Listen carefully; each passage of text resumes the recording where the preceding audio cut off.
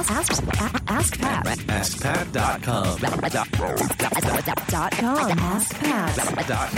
Hey, what's up, everybody? Pat Flynn here, and welcome to episode 95 of Ask Pat. We have a great question to answer today about app development. And speaking of app development, I just came out with a brand new iPhone application that'll help you in terms of making it much easier to consume the Ask Pat podcast, my other podcasts, and my blog content all in one spot in a very gorgeous, just incredibly built iPhone app that is 100% free. So you could check it out at askpat.com/app.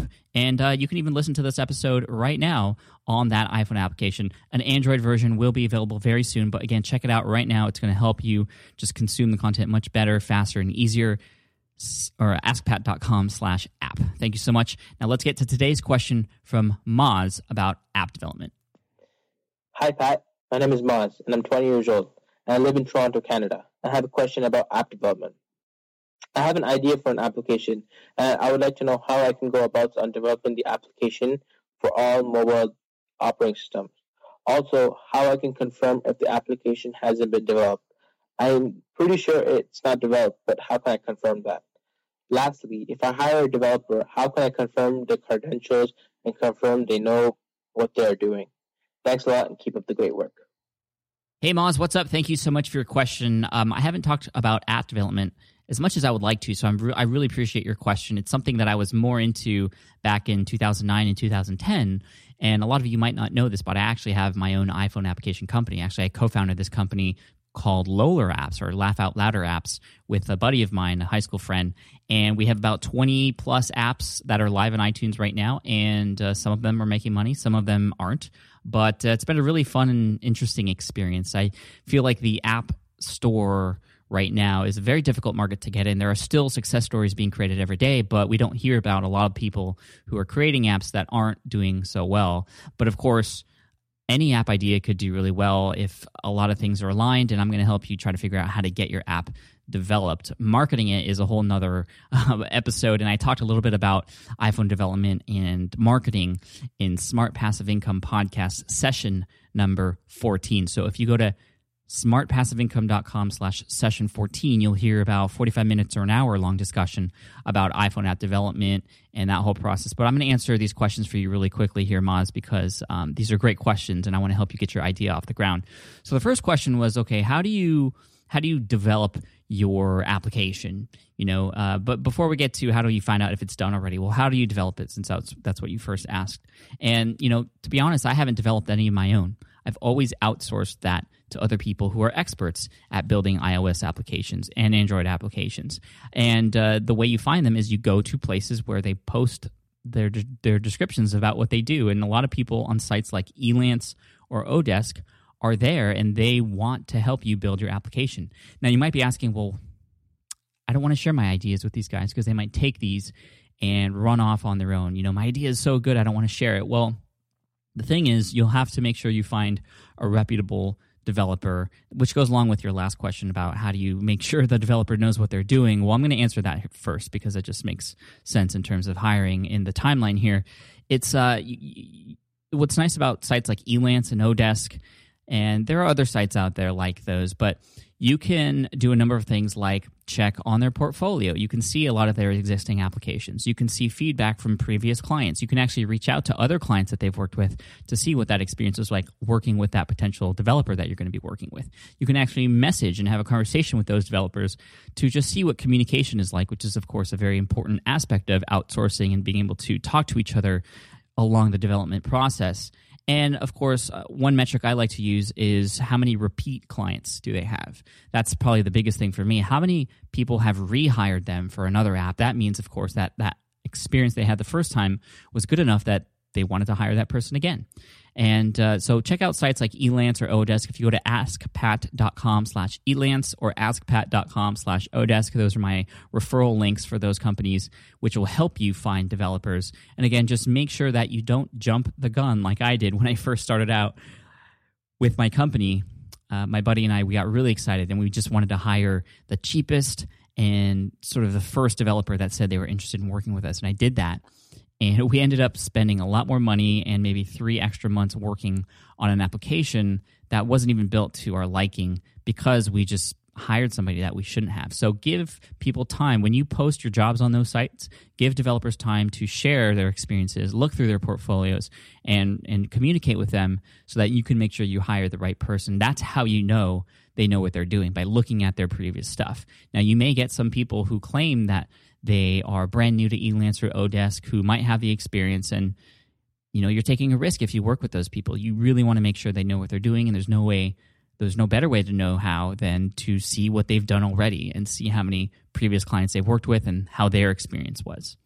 Now, in terms of getting your idea developed and along the same lines as working with somebody else, you really want to make sure you have your idea completely flushed out. This was another mistake I made when I first started.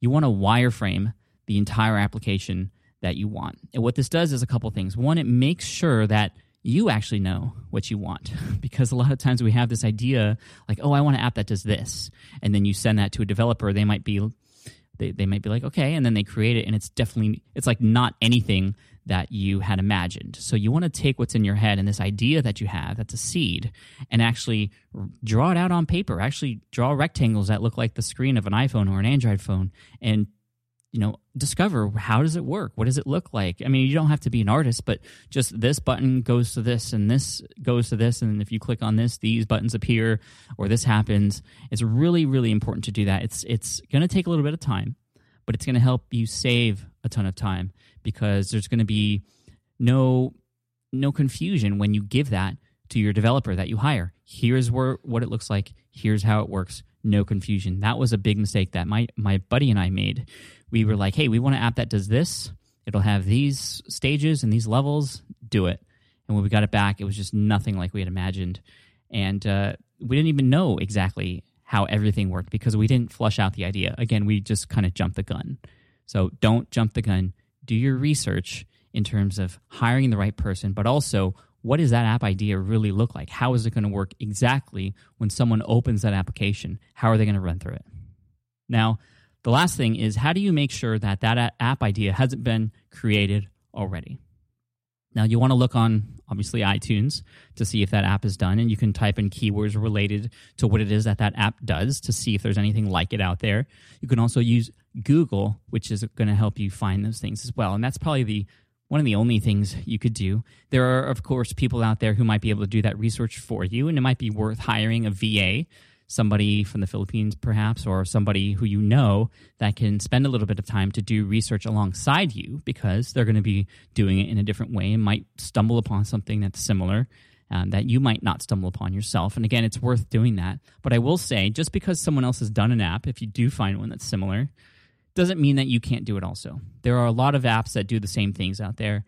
And as long as you bring your own style, and as long as you bring something different, take it to the next level. And that's actually the advantage that you have coming in late to the app market, is you can see what exists. And if you choose an application, or if you have an idea that already exists and people have already addressed that or provided solutions for that problem you're trying to solve, you can do it better. You can see exactly what's being offered to that target audience, and where the holes are, where the gaps are, and fill in those gaps with your app. And make sure that those are things that you highlight in the app description, or when people run through it, that's completely obvious, so that it does stand out and it does not look like a copycat, but something that is just an enhancement of what already exists. So, Moz, I hope that helps you out. An Ask Pat t-shirt is going to be headed your way over in Canada. I'd love to see a picture of it once you get a hold of it.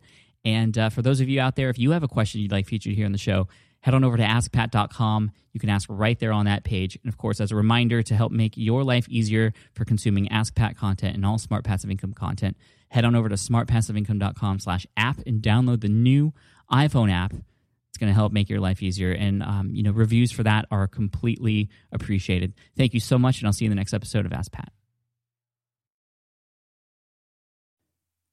Hey there, thank you for listening to Ask Pat 2.0. Now, you might have noticed that we haven't published a new episode in a while, and that is because in 2023, after 1,269 episodes, we decided to sunset the show. For now, at least. In this way, we can focus our energy and efforts on our other podcasts and other projects. That being said, all 1,269 episodes are still live and downloadable, and the published dates may be old, but there are still a ton of questions I've answered on the show and people I've coached. Those episodes are just as valuable as they were back then. So you can also visit smartpassiveincome.com/askpat to dig through the archives. Plus, there's a search tool on the website that lets you search across our podcasts and blog. And of course, the Smart Passive Income podcast is still live and energetic and awesome and publishing twice a week. So make sure you're subscribed there so we can still continue this conversation.